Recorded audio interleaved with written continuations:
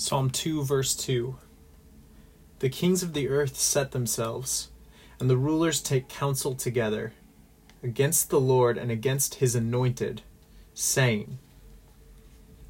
So this is Psalm 2, verse 2. It's right off the heels of Psalm 2, verse 1, where we've got nations raging, peoples plotting. We've got the kings and the rulers over the people leading this rebellion. And the great thing about this verse is that we get commentary on it from Luke as he wrote Acts chapter 4. He writes in chapter 4, verse 23 of Acts, when they, Peter and John, were released, they went to their friends and reported what the chief priests and the elders had said to them. When they heard it, they lifted their voices together to God and said, Sovereign Lord, who made the heaven and the earth and the sea and everything in them. And then here it is, who through the mouth of our father David, your servant, said by the Holy Spirit, why did the Gentiles rage and the peoples plot in vain? The kings of the earth set themselves, and the rulers were gathered together against the Lord and against his anointed.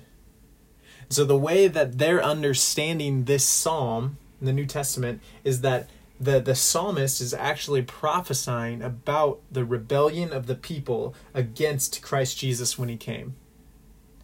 So the Gentiles went against, and the Jews I might add, the Gentiles went against Christ when he came. They rebelled, they plotted.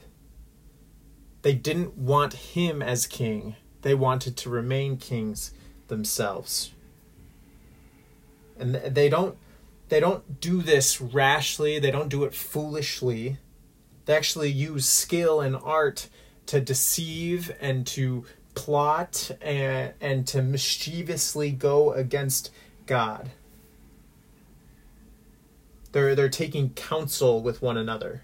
That's what it's saying. So this is a deliberate plan against God and his righteousness. And this word anointed here, Mashiach, is where we get the word Messiah. It's also in your New Testament when you see Jesus Christ. It's talking about Jesus, the Messiah, Jesus Christos, Jesus the anointed one.